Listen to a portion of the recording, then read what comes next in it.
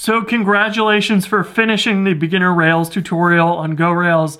That was quite the project. We started from the very basics and worked our way into some complicated things like OAuth and background workers, and even deploying to production is actually a lot more complicated than it might expect. So where do you go from here? Well, take a look at the other videos that I have on GoRails. Almost 400 videos. I'm sure we'll be over 400 by the time some of you watch this. And we always are posting new things about the latest versions of Rails, new techniques, and how to add all kinds of different features to your Rails app. And also, follow me on Twitter. I'm at EXCID3 on pretty much everything. So you can find me there and on GitHub.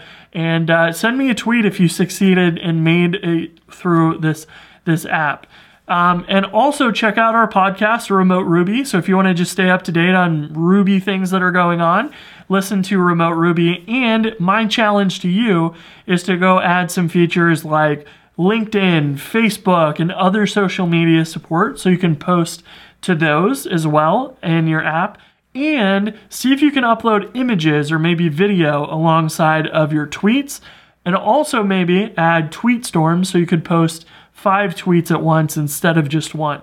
And if you really want to take it the extra distance, you can add billing and actually charge for your service, because that's exactly what Buffer does. So you could build your own version of Buffer that, could be $10 a month or something instead. It's entirely up to you, but this is a really great foundation to go build a complete app. And even if you get no customers, building all those features really teaches you a lot about how production websites really have to get built.